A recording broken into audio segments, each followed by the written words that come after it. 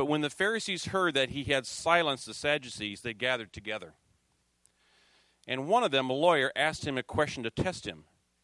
Teacher, which is the great commandment in the law? And he said to him, you shall love the Lord your God with all your heart and with all your soul and with all your mind. This is the great and first commandment.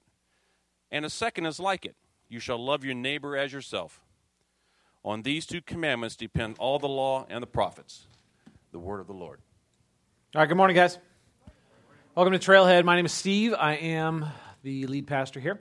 As a lot of you guys know, I've been on vacation the last several weeks, and I know some of you have been praying for me while I was on that vacation. I want to thank you for that. It was a great time unplugging, spending some time with my family, and a little staycation interrupted by a couple trips, and it was good. So I am glad to be back. I will let you know that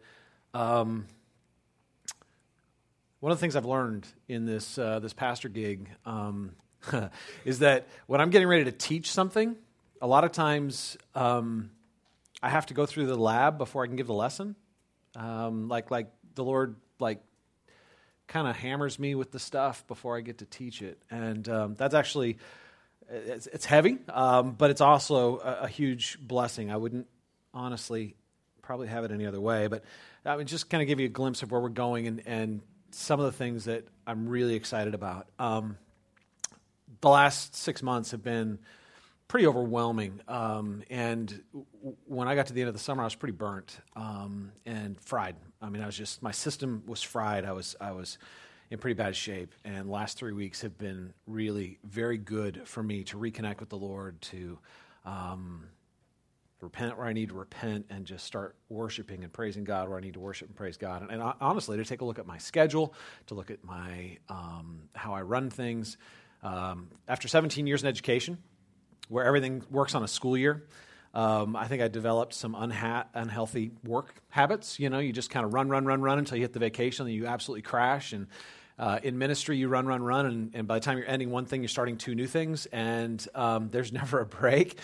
And so there were some things that God uncovered, honestly, in the way I was scheduling, and honestly in the way I was managing my heart, the way I was dealing with issues that biblically we call Sabbath, how we rest in God. And it was good. It was hard. It was hard, but it was good. And the reason I'm telling you all this is I'm letting you know that in 3 weeks we're actually doing a sermon series. I've been planning this for the last 8 months, and the sermon series is called Deep Rest. And we're going to spend 7 weeks taking a look at how God wired us for rest. And honestly, how when we honor the way we're wired, we have more energy, more joy, more strength, and we're just ready to engage life more fully. So anyway, all that to say that I'm very thankful for your prayers over the last couple of weeks. God's been doing some very good things in my heart, and I'm really looking forward to unpacking some of this stuff with you guys. Starting this morning, we're starting a 3-week series looking at the mission of our church.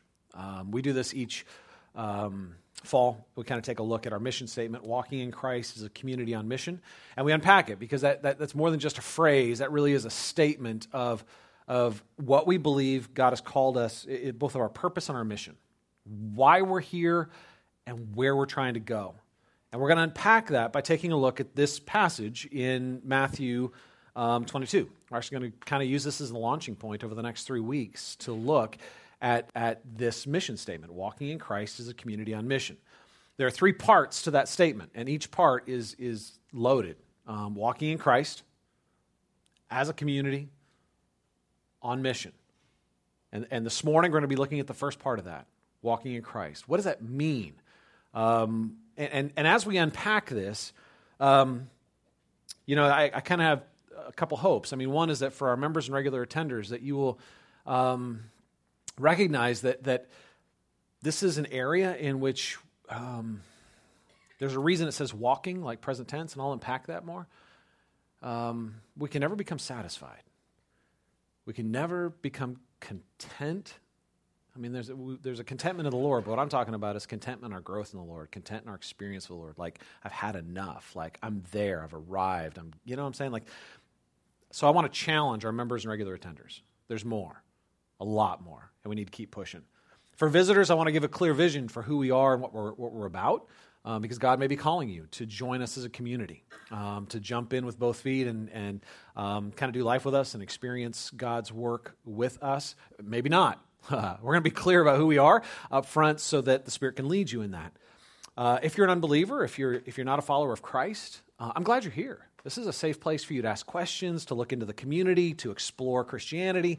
Really am glad you're here. We're enriched by your presence and look forward to having conversations with you. And I hope that over the course of this series, you're going to get a glimpse into why we do what we do, what drives us and what motivates us. And you'll come away with a little bit more understanding of why this stuff is important to us and give you a clear vision about why we value it so highly.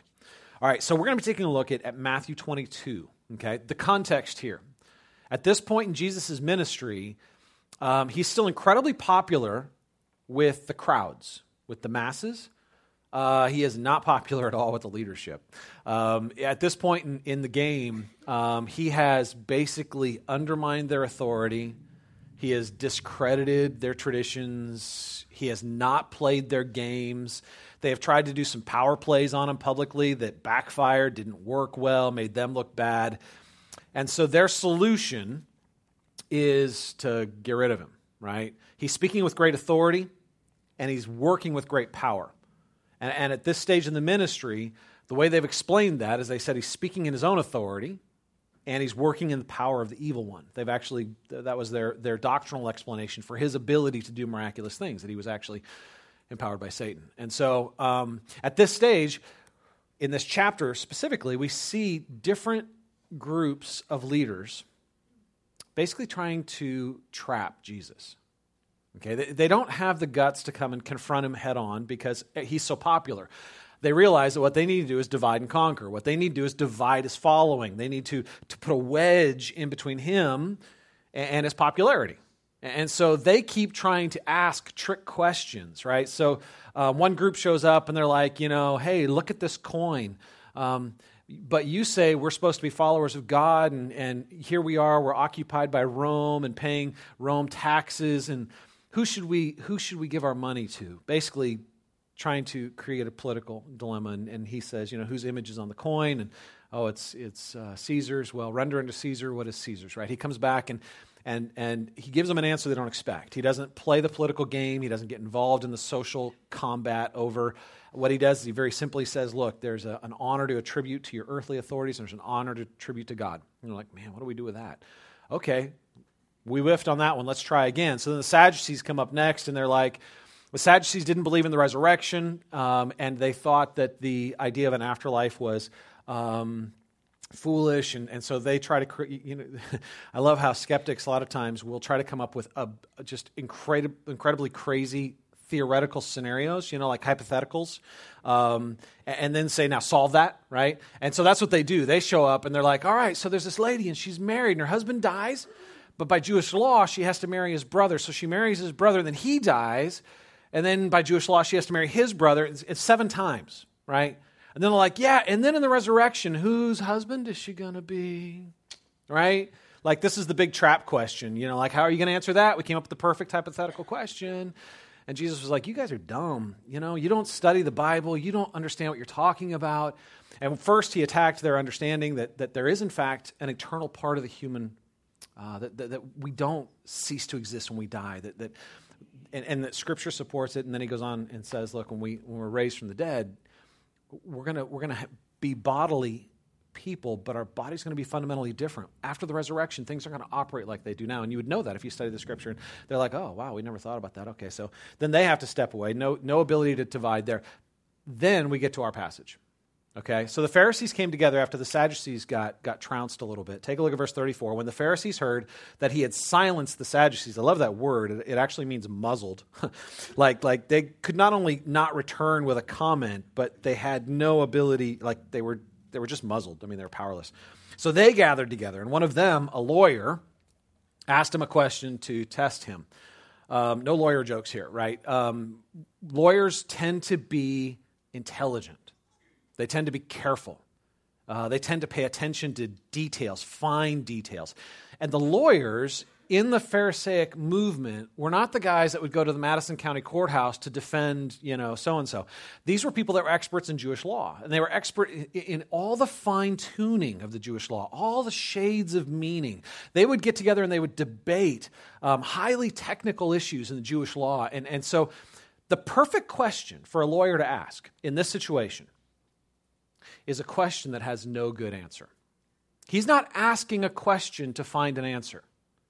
He's asking a question to trap. And in fact, that's what our text says. One of them, a lawyer, asked him a question to test him. Verse 36, "Teacher, which is the great commandment in the law?" So he thought he had come up with the perfect question. Why? Why is that the perfect question? Because no matter how Jesus answered, it was going to alienate someone. Remember, his whole point here was not to get the answer, but to use the answer. And if he could get him to respond, he was probably going to side with one of the traditions, one of the leaders, one of the teachers, one of the rabbis. And when he did that, it meant that he would alienate the others. And it would give them the opportunity to play that up and start dividing his following, right? So the Jewish leadership, the lawyers, had huge debates on which were the most important parts of the law, the ceremonial or the moral, right? The first part of the Decalogue, the first part of the Ten Commandments that are all focused on God, or the second part of the Decalogue, the Ten Commandments that focus on man's responsibility to man. I mean, which is greater? And what they did is they started dividing laws up into weightier and lighter. And the reason they did this was because all the law was authoritative, right? They didn't argue that all the law was from God, but they recognized that there were different weights to different laws. So the law that said don't murder was heavy, right? That's a heavy law. The law that says, don't boil a calf in her mother's milk, okay? Actually there, a little bit lighter, right? Doesn't carry the same weight. Did it come from God? Yes. Is it authoritative? Yes. So they had all these laws. There were 613 of them. Well, what ended up happening is invariably it led to a debate about which one was the weightiest. Which one is the one that crowns them all, right? And so these debates, was it moral? Was it ceremonial? Was it the first one of the Ten Commandments? You shall have no other God before God. What is it, right? And so his whole point in asking the question is not to get an answer, but to get an answer that will ultimately allow him to trap Jesus. Jesus trumps him, not surprisingly. Jesus trumps him. And he does it by doing something that's both technical and profound. It's technical in the sense that he answers, first of all, with an answer that the lawyer didn't expect. He doesn't respond with anything from the Ten Commandments, right? Thou shalt have no other God, no graven images, honor your father and mother, none of those. He goes to Deuteronomy 6 and quotes part of their Shema, which was their daily prayer. You shall love the Lord your God with all your heart, with all your soul, with all your mind. That is the first and great commandment. And then I love it. He breaks the rules. And he's like, but there's a second that's like it. In other words, I'm not just going to give you one. I'm going to give you two, right? And then he goes to Leviticus and quotes a verse that basically says, you will not hold a grudge against your neighbor, your brother, but you shall love your neighbor as you love yourself. And then he weds those two together. Technically, what he's doing is going to two very different parts of the law and wedding those two together to say that they're unified. So there's no division. The lawyer doesn't have any ability to say, look, he sided with this rabbi or that rabbi. He came technically with a whole new answer. But secondly, profoundly, he actually answers the lawyer's question. And there's a profound irony here. The lawyer is using truth as a manipulative tool to try to get his own ends. And Jesus, in grace, answers his question. And if the lawyer would have listened, it would have changed his life. If he would have actually listened instead of simply trying to use. If he would have submitted to the word instead of trying to use the word, it would have changed his life. Verse 40, Jesus summarizes. He says, on these two commandments depend all the law and the prophets. You want to know the foundation of ethical behavior? You want to know the starting point for what it means to follow God? The starting point is right here. You shall love the Lord God with all your heart, soul, and mind. And you shall love your neighbor as you love yourself.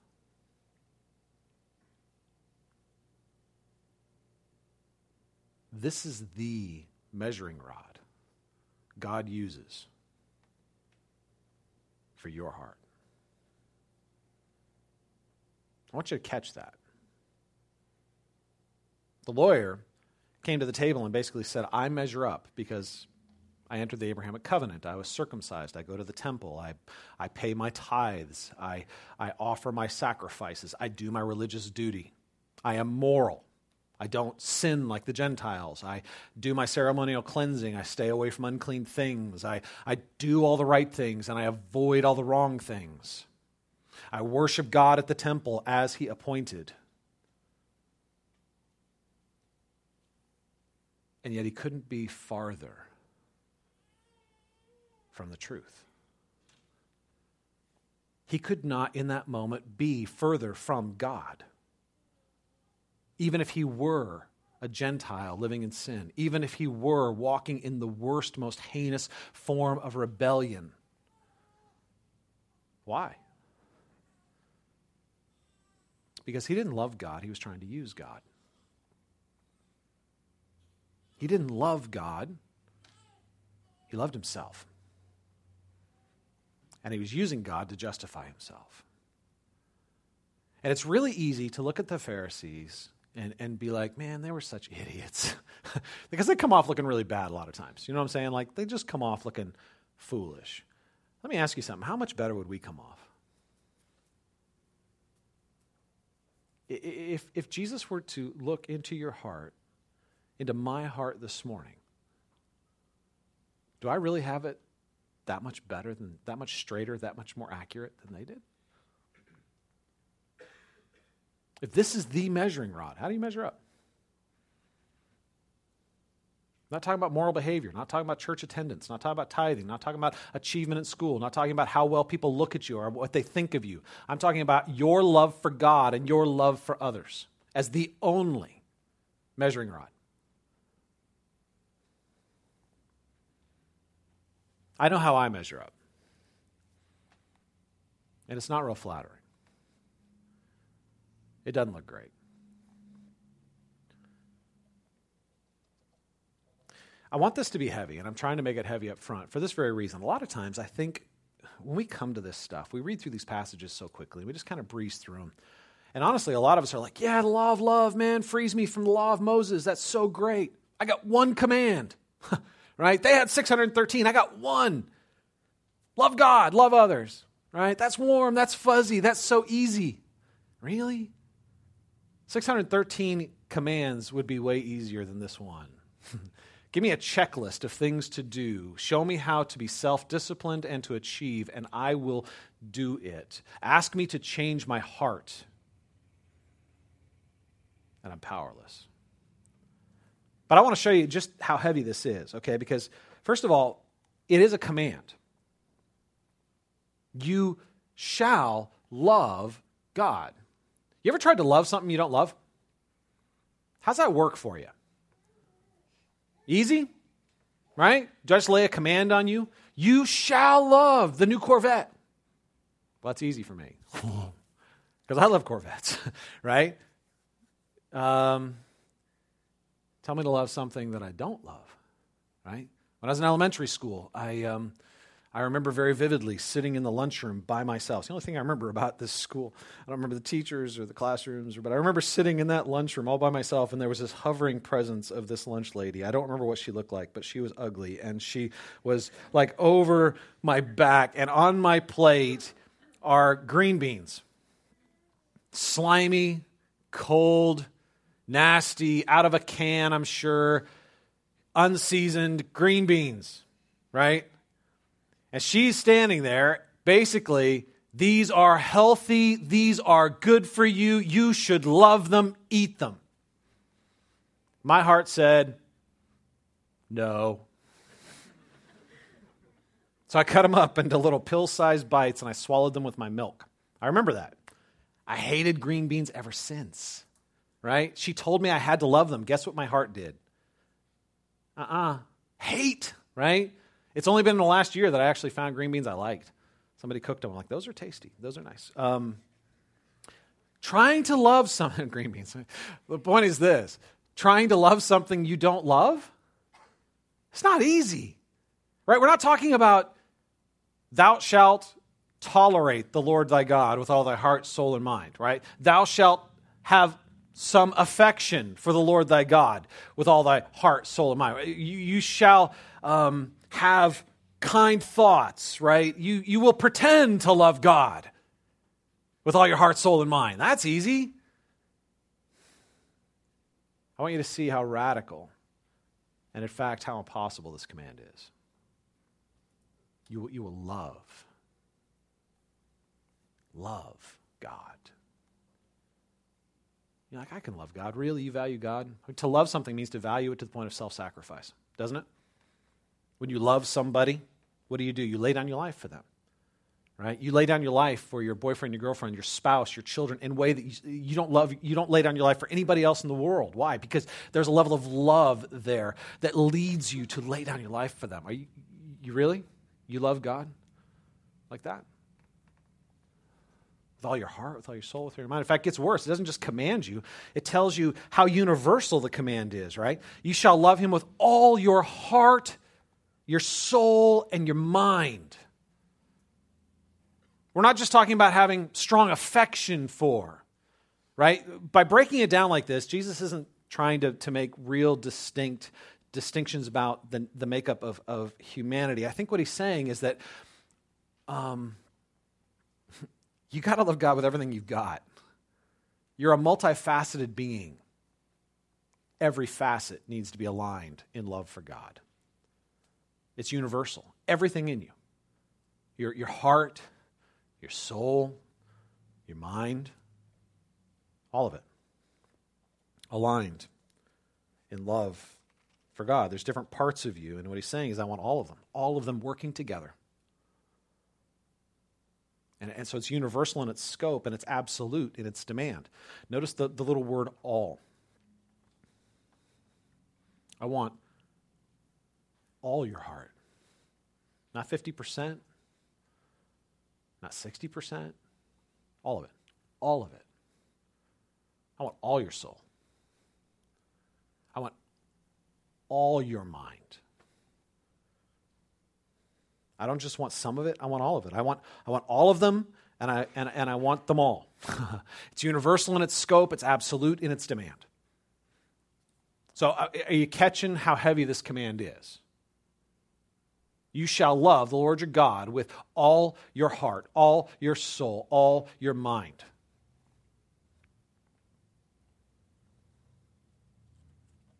And yet, he says, this is the foundation of all the law and the prophets.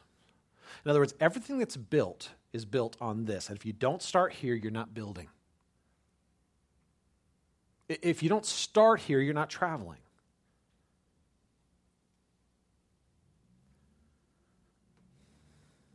So that means a genuine measure of spirituality has much less to do with how you dress or how you behave or what radio station you listen to or how you spend your Sunday morning. It has much more to do with the bent of your heart.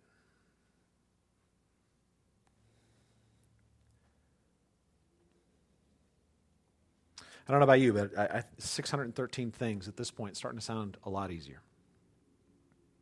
Give me a checklist. Let me work through it. And so I think we tend to do exactly what the Pharisees did. We tend to make certain demands from God weightier and certain lighter, right? And we tend to do it by where our strengths are, where we naturally are inclined to go, right? Even with this commandment, love the Lord God with all your heart, your soul, and your mind. Some of you are more inclined to gravitate toward the heart. Some of you are more inclined to gravitate toward the soul. Some of you are more inclined to gravitate toward the mind. And pretty soon you surround yourself with other people who gravitate in the same direction. And like the Pharisees, we have a way of making ourselves feel good about how we measure up in our own esteem and in our group, and we start looking down on other people's groups. And this is the history of the church. This is the history of the church. When you look at the history of the church, we see division, and we see arguments and fighting, and it's because we tend to do this very thing. In fact, some of you are coming into Trailhead with history in previous churches, and you're bringing in certain expectations from those histories. And I'm guaranteed you're going to be disappointed, right? There's not a week probably a week goes by. But let me explain. There are love your God with all your heart churches. That's what they emphasize. Love the Lord your God with all your heart. Okay? These tend to be highly emotional, right? Experience-driven churches. They're often loud, they're expressive, they often have powerful music and engaging, lively, funny sermons, kind of depending on the flavor, right? The idea here is that the more you feel, the more it's real. The more you feel, the more it's real. And you know you've been to a good worship service when you're leaving sweating, right? You know it's getting good, man, when you're just starting to be like the weeds flowing in the wind, right? You're like wheat blowing in the wind, and things are just livening up when everybody is like just starting to, you know what I'm saying? Like, I'm not making fun. That's just the reality, right? There's a flavor there that some folks, man, if they're not exhausted when they leave, they didn't feel the presence of God. You know, they just love that feeling. Here's the deal. There's a lot that's right there. There's a lot that's right there. We are to love the Lord our God with all of our heart, right? Some of us are emotionally constipated. We don't know how to let the joy flow. We get intimidated when people raise a hand. You know what I'm saying? Like, oh my goodness, they're charismatic, right? So some of us are like afraid of emotion. Right? We're afraid of loud things. We're afraid that we might tap our foot. You know, like, it's okay to become emotionally engaged and involved, right? But there's a danger when that becomes the emphasis. There's a danger when that becomes the measuring, when we make that the weightier part, and we make the others less, right? So the strength of these guys, man, they're expressive, they're engaging, they're deeply moving services. But the weakness is, a lot of times in churches like this, they leave, sometimes they're a mile wide and an inch deep. There's not a lot of room for deep theological discussion and study a lot of times, because that's not highly emotional, right? That's intellectual. That is, and a lot of times that leaves people driven to go from one emotional experience to the next. And they have to continually try to compete with the previous emotional experience. They have to compete with, and so they're just driven to these cathartic, kind of explosive emotional experiences that when they are isolated and become the emphasis, become unhealthy. They actually distract from God instead of pointing to God. And sometimes in these churches, the experiences themselves become the measure of spirituality, and you end up with a varsity and a JV inside the church, where certain people who have had certain experiences and had certain spiritual events happen in their life become kind of the varsity in the church, and those who haven't don't measure up. They're kind of the JV team, and until you've had this cathartic, emotional, spiritual experience, well, then you just, you know what I'm saying? Like, it's just, there's this internal legalism that develops. And the measuring stick is the emotional experience. That's unhealthy, right? So it's good, but not when it becomes the focus. But, you know, it's not just love the Lord your God with all your heart churches. There are love your God with all your soul churches. The word for soul, the Greek word for soul is psyche, from which we get the root psychology. So if you're a psychology major, you are a student of the human soul. The human soul is where the personality resides. It is who you are as an individual, how you relate to other people. So the soul has a lot to do with personal development, personal personality, personal potential, but also not just yours, but others. So churches that are soulish, if you want to put it that way, churches that are focusing on loving God with all their soul tend to focus on the development of potential, right?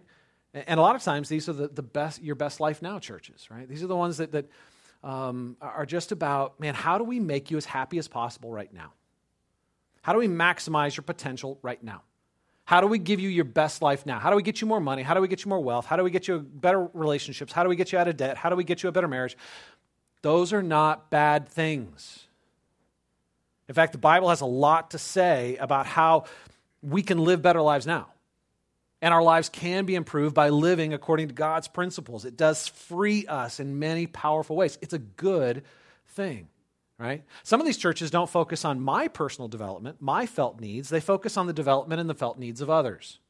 Sometimes we call these social justice churches, right? Where we exist really to just fight for the rights of people who don't have rights, to feed the hungry, to provide water to those who don't have it. Sex trafficking, I mean, all things we should be concerned about, all things that we, right? God tells us that he desires us to work for the justice of others, to speak up for the widow and the orphan, to be the voice for those who don't have a voice, right? But when that becomes the focus, it's all about our best life or their best life now. It's about meeting temporal needs. It's about focusing on temporal improvement. And pretty soon, the glory of God fades into the background, and all we see is human need. And the betterment of ourselves or the betterment of the people that we want to see improved. And so the strength, obviously, is people do have their felt needs addressed in churches like this, or they're moved out in mission to serve others whose felt needs and real life needs are, in fact, not being met, right? The weakness is that a lot of times it's short-sighted. It's about improving life now, and it's not really about revolving around the glory of God. And what that ends up happening is a very short-sighted improvement. It's psychologically driven as opposed to spiritually improved, right? Now, there are also love your God with all your mind churches. The love your God with all your mind churches really is about having the right knowledge and doing the right things. So it's know right, do right, right? That's the churches that, man, when you come here, the most important thing is that you know this, whatever our pet doctrine is. There's no way for me to define that because each tribe defines it differently. It could be end times. It could be a specific doctrine from Scripture. It could be a certain thing that makes us distinct from everybody else, but it's know right, and then the moralistic application of do right, right? So you got to put the right knowledge into people's heads, and then you got to tell them to mold their behavior in certain ways. And here's the strength of these churches. These churches tend to have rigorous approach to Scripture. At least the ones I've been part of. They push you to get into the Word of God. Right? It's not just about having your felt needs met or just having an emotional experience. In fact, maybe those things are even mistrusted and downplayed. They emphasize the Word. They emphasize digging in. They emphasize studying. And the weakness with these churches, though, is a lot of times you end up with bobble-headed Christians. Christians that know a lot, but have no idea how to live it. There's no engagement between their head and their heart. They can give you the shorter catechism, but they don't know how to love their neighbor. They don't know how to love people around them. In fact, a lot of times these churches become very introverted, self-focused, and they become very evaluative. We have all this knowledge, and they become very judgmental of people that don't have the same knowledge, that don't think the same things, that don't measure up in these academic or intellectual ways, right? Here's the deal, you guys. I'm not highlighting this to say, look how great Trailhead is compared to all these other churches. That's not the point. What I'm saying is there's a natural inclination to make some things weighty and some things less. There is a natural inclination to go toward what feels good, makes me feel good about myself and the people around me. It makes me in some ways feel better than others out there. God is not calling us to make this weighty and lesser. He's calling us to love Him with all of our heart, all of our soul, and all of our mind. That means we are to be engaged emotionally. We are to be engaged psychologically, developing of personal talents and skills, the shaping of our felt needs, and we are to develop our minds, to our abilities, our intellect, the gifts that God has given us, all in response to and in worship to God as an expression of love. So how do we do this? How do we do it without minimizing it? How do we do it without becoming a caricature of what we're supposed to be? Which is really the challenge before us. The bottom line is this, you guys. I think that ultimately the only way to do that is to stay focused on the gospel. God's not calling us to be an emotionally centered church or a felt needs centered church or a knowledge centered church, truth centered church. I really think he's calling us to be a gospel centered church. What do I mean by that? Well, let me unpack it, because this is the meat of it, you guys. If you've been sleeping until now, time to wake up. Really, for real. This is not... this is the part of the message that has been breaking my heart, and I don't know how to communicate it. I'm just going to put it out there. And I'm just trusting the Spirit of God is going to help me communicate this. You guys, the premise is this. The reason we are commanded to love God with all of our heart, soul, and mind is because he's infinitely lovable. God is commanding us to do what we were created to do.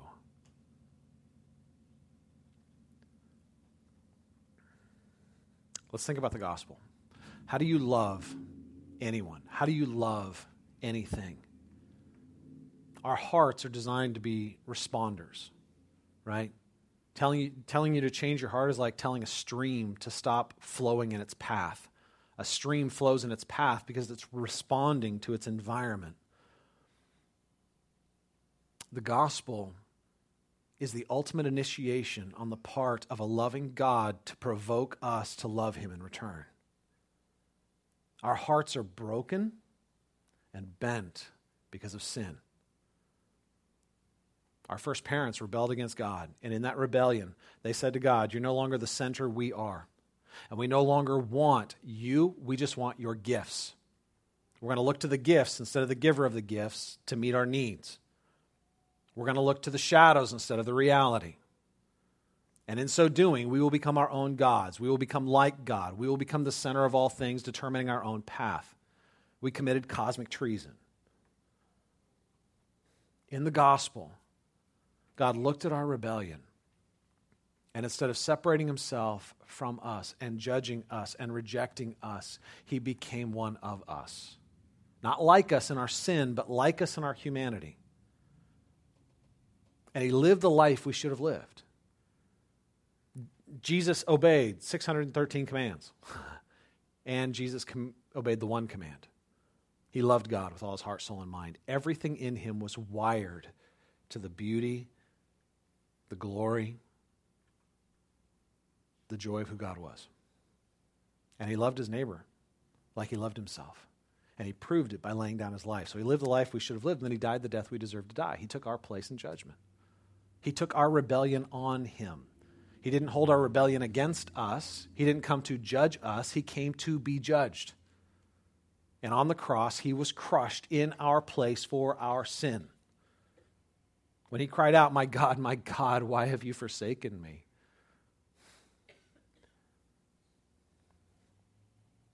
That was him crying out from the darkness of our sin.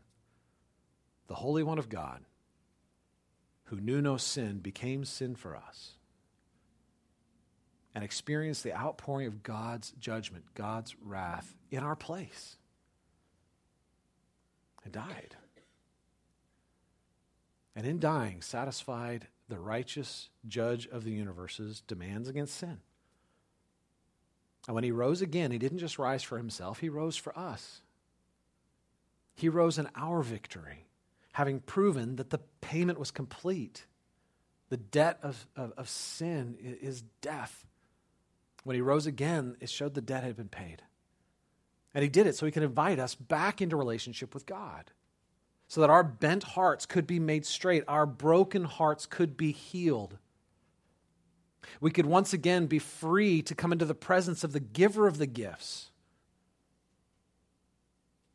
and worship and glorify him instead of using his gifts as a poor substitute for him, right? So the gospel frees us to come back into the presence of God, and it initiates a message of love to our hearts. How do you love God? You have to look and see how he loved you. Your heart is a responder, not an initiator. The only way to love God more is to fill your vision with how much more God loves you. To be undone by the fact that though you were a rebel, an enemy of God, he's invited you to be his son. He's invited you to be his daughter. He has invited you to his table, to come covered with the very righteousness of Christ, who took your shame so that he could give you his glory. If that doesn't stir your heart, if that does not provoke within you any love for God, you don't believe it. I don't care how often you go to church. I don't care how moral you are.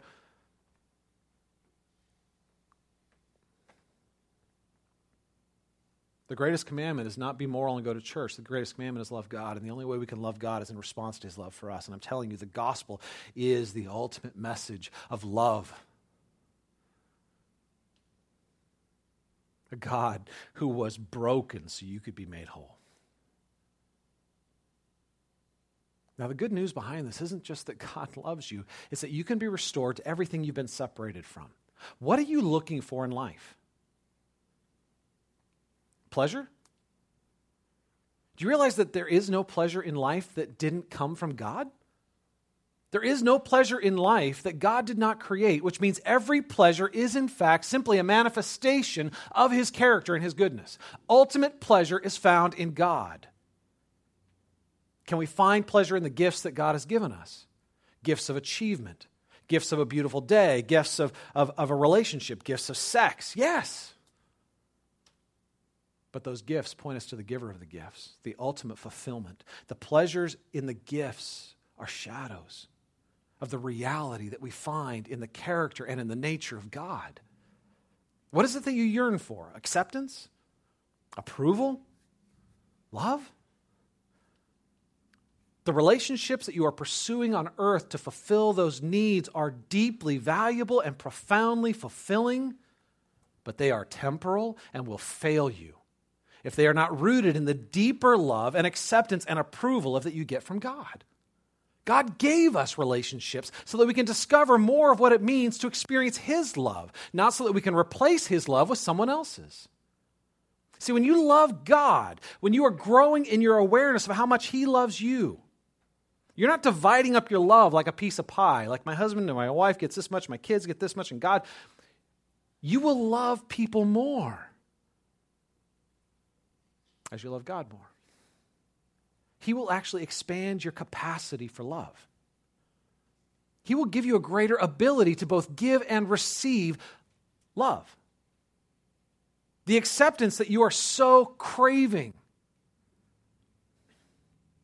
is a sliver compared to the infinite outpouring of the acceptance you would receive from God as you clothe yourself in Christ. God both meets the need and increases your ability to receive the blessing. You want achievement? You want power? You want to be respected? I'm telling you, every human need and every human desire points us to an ultimate fulfillment in God. He gave us the good gifts to be enjoyed, to be explored, to be celebrated, but not as a replacement of him, but as pointers to him, ways that we can come to discover more of him.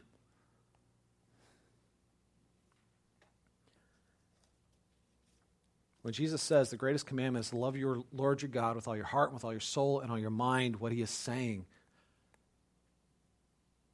is that God is infinitely fulfilling. And when we're talking about walking in Christ, our mission statement, walking in Christ as a community on mission, what we're talking about is moving into a deeper and deeper experience and understanding of the profound love of God. Bringing our lives into greater alignment of delight in the one who is ultimately delightful, of experiencing joy in the one who gives ultimate joy, of having our need for pleasure or escape or rest met in the one who actually designed us with those needs so those needs can be met in him. Walking in Christ is about believing the gospel so that we can be forgiven and then keeping on believing the gospel, entering into that gospel so that the love of God can transform our hearts so that we love him more.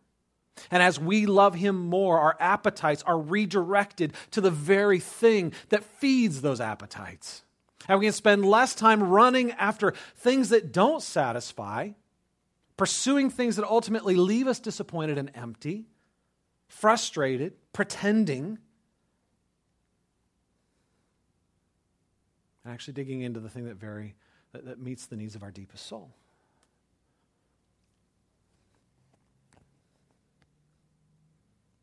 You guys, when I think about Trailhead Church, when I think about my own heart, I know how easy it is to slip into performance and pretending mode. I know how easy it is because I do it. There are times when my heart feels distant from God. And there are times when, in that state, it is easier to pretend than to push deep. And here's the danger. That's not going to happen to all of us. But here's the danger. When we get content there, the danger is soon we mistake the facade for the reality. And we think the pretending is all there is. And we stop even being frustrated with our lack of joy and lack of fulfillment and lack of transformation. And we just accept it because this is just the way life is. You realize what's going on there? We are believing the gospel less and less and less. That God came to redeem and restore, to transform, to unleash rivers of life. That's not what I want. It's not what I want for me, and it's not what I want for our church. It's messy, it's hard, it is not always pretty. But God is calling us to be a people who are pursuing what is real. To be chasing it down, dogging it down, looking to ultimately have our hearts transformed by the outpouring of the love of God. And that has to happen in community, and it has to happen as we love others, which we'll get into in the coming weeks. But it begins by filling our vision with the gospel. The message that God has done for us what we couldn't do for ourselves, and he loves us in spite of ourselves. You guys, I'm going to put a quote up on the overhead, and this is where we're going to wrap up. This is a little different than normal. I'm not going to put questions up today for our response time. This is Lewis. It's not scripture, but it's a quote that has stirred my heart. So take a look at it. It says, "It would seem that our Lord finds our desires not too strong, but too weak. We are half-hearted creatures fooling about with drink and sex and ambition when infinite joy is offered us. Like an ignorant child who wants to go on making mud pies in a slum because he cannot imagine what is meant by the offer of a holiday at the sea. We are far too easily pleased."